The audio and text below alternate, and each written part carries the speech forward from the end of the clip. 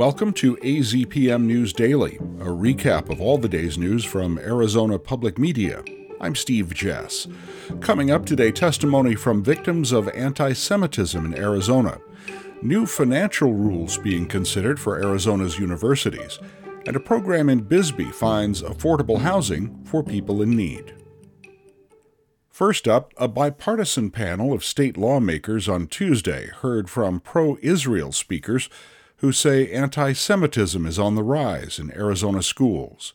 From KJZZ Radio in Phoenix, Cameron Sanchez reports. After hearing testimony from Jewish students at ASU who say they've been harassed on campus, Jewish Representative Alexander Collin, a Republican, suggested allowing students to carry firearms on school grounds.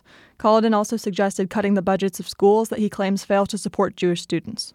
To the extent that Jewish students are not being protected on campus, to the extent that there's favoritism being shown in terms of enforcement of universally applicable university policies towards these genocidal maniacs, well, I mean, that's certainly going to be considered as we're going through the budget and trying to figure out where to cut.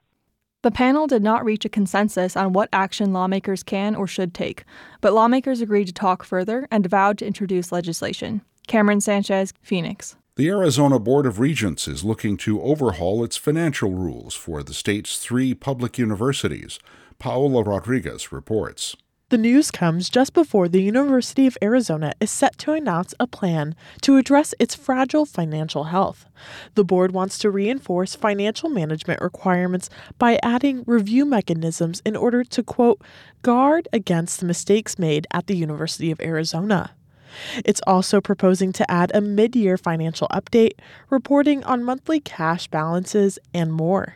The proposal will be heard at a special board meeting tonight. I'm Paola Rodriguez, AZPM News. 16 candidates have qualified to appear on the ballot in Arizona's presidential preference election in March, headlined by President Joe Biden and former President Donald Trump. The Secretary of State's office reports a total of 9 Republican and 7 Democratic candidates met a 5 p.m. deadline on Monday to qualify for the March 19 election. Local leaders are calling on the federal government to accelerate federal greenhouse gas emission standards for cars and light trucks. The EPA recently announced new standards starting with the 2027 model year.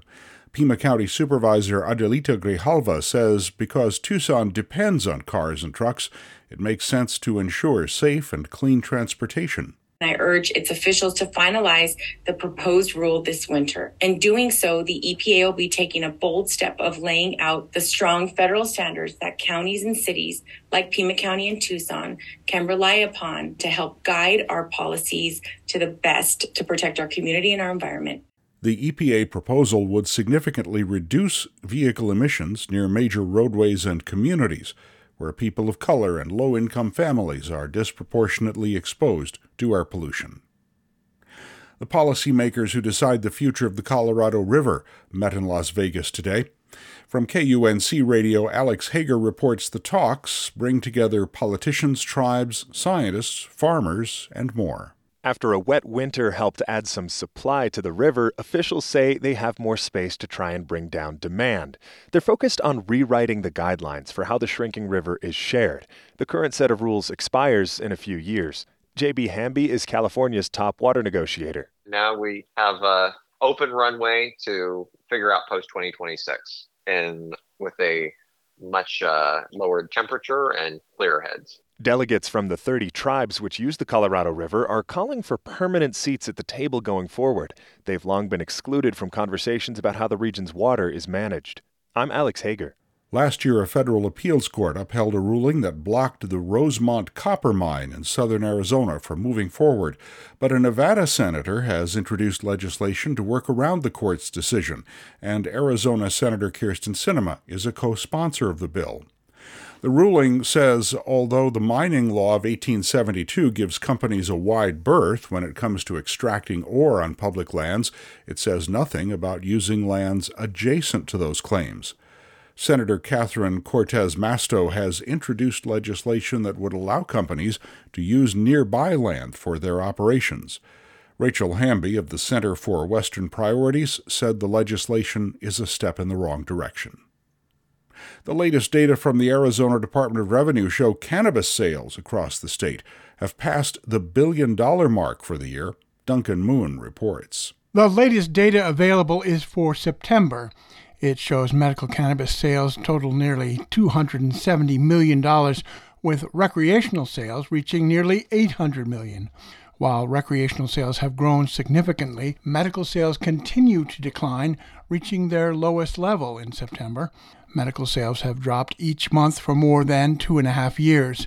The state has gathered nearly $175 million this year from excise taxes on both medical and recreational sales, on track to reach or exceed last year's $230 million. I'm Duncan Moon, AZPM News. Lawmakers are asking leaders in Congress to ramp up a federal program that helps low-income families with energy costs. The request comes from 115 U.S. representatives, including Arizona Democrats Ruben Gallego, Raul Grijalva, and Greg Stanton. They're asking for $1.6 billion to go toward the Low-Income Home Energy Assistance Program, which is funded by the Department of Health and Human Services. The lawmakers say the program's a lifeline for families having to choose between staying warm and paying for food and medicine. They say more than 6 million households were using the program in 2022, but it's historically underfunded.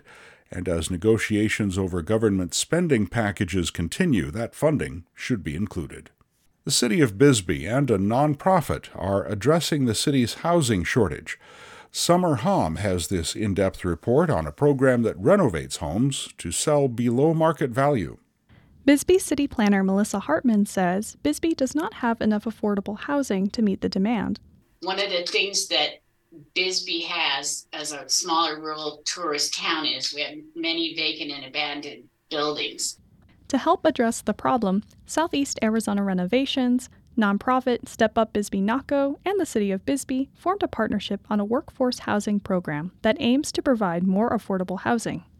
Bisbee resident Candace DeWitt, who works as a revenue cycle manager at the Copper Queen Community Hospital, used to have to commute over an hour to work while caregiving for her mom and best friend's father. She said when Danielle Bouchevet, who owns Southeast Arizona Renovations and is a board member with the nonprofit, showed her a house that was renovated and for sale through the program. And I went there and I was just like, this is my home. Like I felt at home. I did get it, and I surprised my mom. She came out of surgery. She had been diagnosed with colon cancer after Thanksgiving. I was able to move her from a hospital room into a room that the roof wasn't falling in and 4 minutes from work. According to the city, DeWitt's home was appraised at $139,000 and purchased at around $120,000. Bouchevet says that the company purchases the dilapidated homes in the Bisbee area, then donates them to the city of Bisbee. The nonprofit then completes the renovations. One of the most recent homes to go through the program is off of Nighthawk Avenue. This house was in foreclosure. The state was selling it. They had actually gotten control of it. And I was able to contact the state actually and negotiate with them directly. So they actually gave us quite a discount. They wanted $75,000. Yeah. We were able to work it out to $38,000. Bouchevet says that the prior owner was a hoarder and neither the home or utilities were maintained. So the house now, it's valued at $178,000. So then the LLC donates it to the city for that value. Then the LLC gets a tax benefit. So that is a wash. That $38,000 never enters into the remaining equation. Hartman says from there, the city takes and advertises the property. We go to mayor and council and everything and have it approved. She adds, in order to buy a house through the program, applicants must pre-qualify for a home loan. They cannot have owned a home within the past year, and they must sign a 5-year deed of trust with the city. If more than one applicant qualifies, the city holds a lottery. The new owners must also live in the house for 5 years. Bouchevet says this is to prevent buyers from flipping the homes. Basically, there's equity in the home immediately, right? 20% is equity. And so if they hold that home 4 or 5 years, that equity just becomes a gift to them, right? Then they are able to do whatever they want. If for some reason they have to sell or they want to sell, within that 5 years, they're obligated to repay that 20% equity back to the program, and then it just gets folded right back to the program, which we've never had anybody do yet. Bisbee City Manager Steve Pauken says that the program is offered at no additional cost to taxpayers. We've managed to be able to keep it revolving, as we go along to the extent, and then, with Southeast Arizona Renovations LLC stepping in to do their part, it's allowed us to keep the taxpayers completely out of the mix. In Bisbee, I'm Summer Hom, AZPM News. And that should catch you up on what we covered today at Arizona Public Media. Thanks for joining me. Make sure to subscribe to the AZPM News Daily podcast wherever you get your podcasts. I'm Steve Jess. We'll be right back here tomorrow.